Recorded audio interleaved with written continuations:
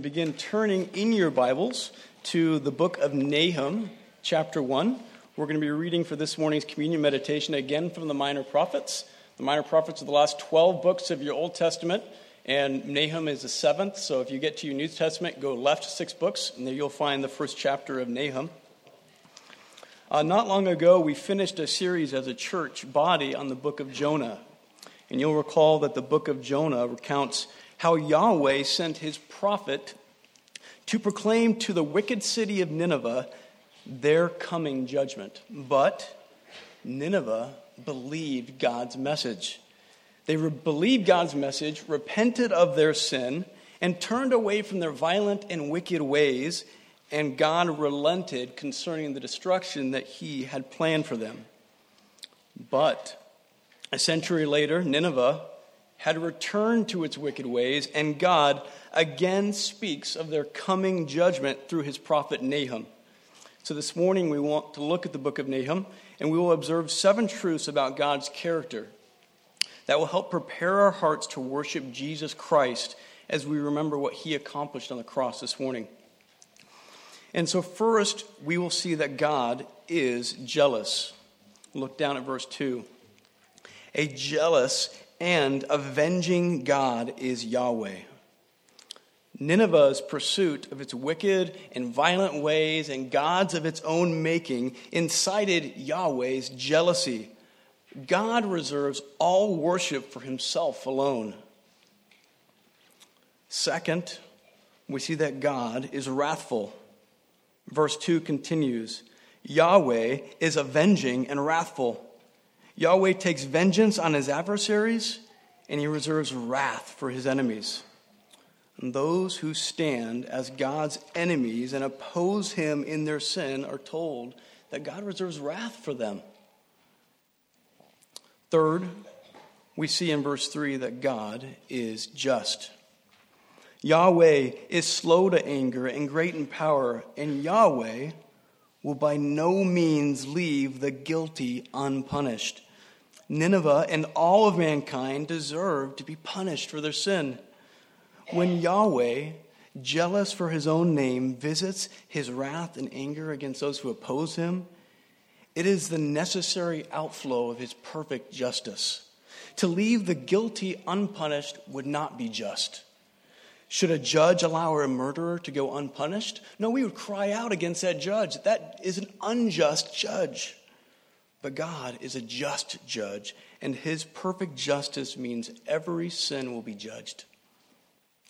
But we also see in the beginning of verse 3 that God is patient. Verse 3 began, Yahweh is slow to anger. Nineveh's sin deserved immediate punishment. But God patiently restrained his own hand from enacting his retribution towards Nineveh. In fact, God had long endured Nineveh's sin and rebellion. And then, before executing his wrath, he graciously and patiently sent Jonah to give Nineveh an opportunity to repent and avoid destruction. And that's what we saw happened.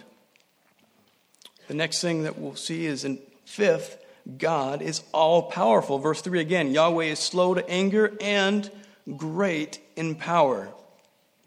When God's anger is eventually unveiled, his enemies will learn that God is perfectly capable of executing his judgment with all power and with all sovereignty.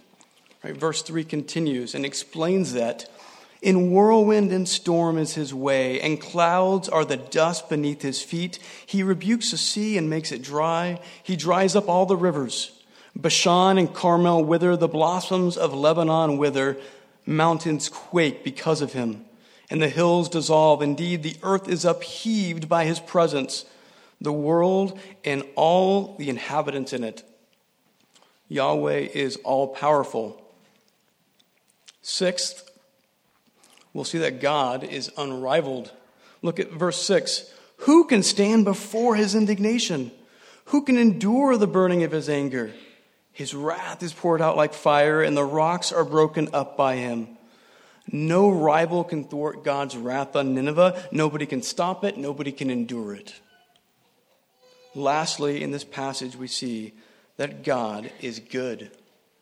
Look at verse 7.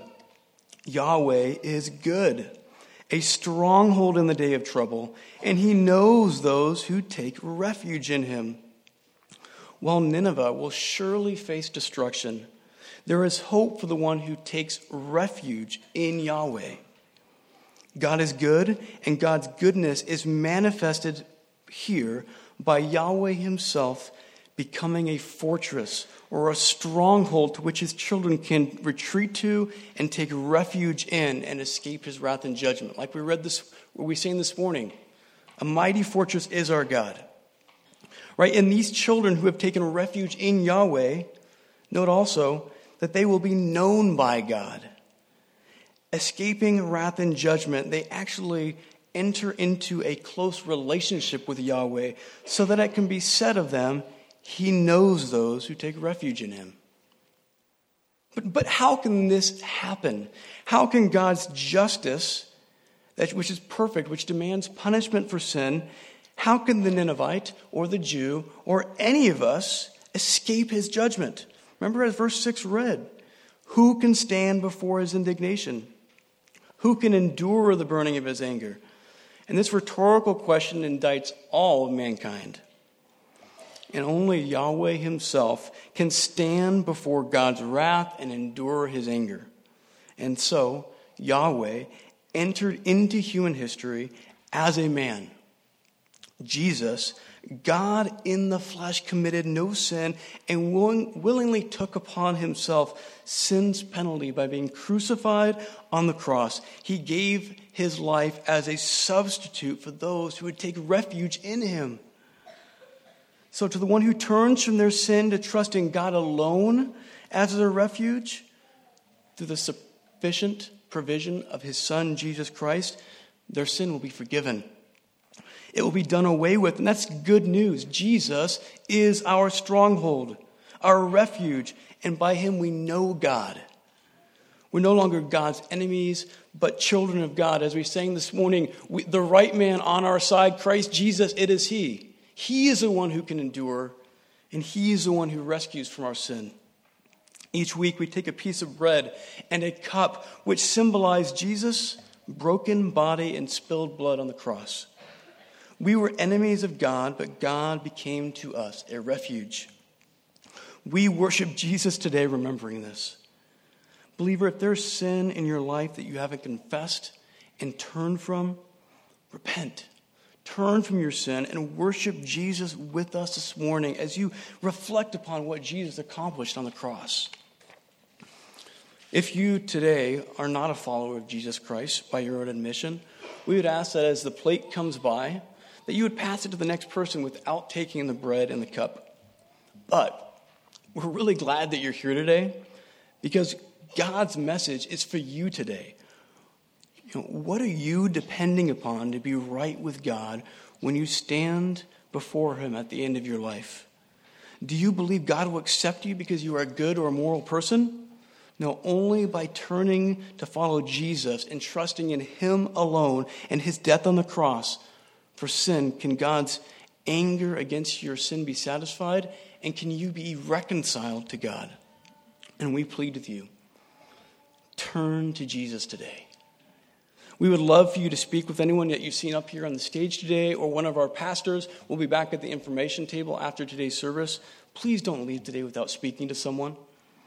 For the rest of you, the men in the back are going to be coming forward and serving us. Believers, as you hold the communion in your hand, remember Jesus. Remember what he accomplished on the cross. And when you're prepared, go ahead and take communion on your own. And Scott will come up in a few minutes to lead us in prayer. Men, please come forward.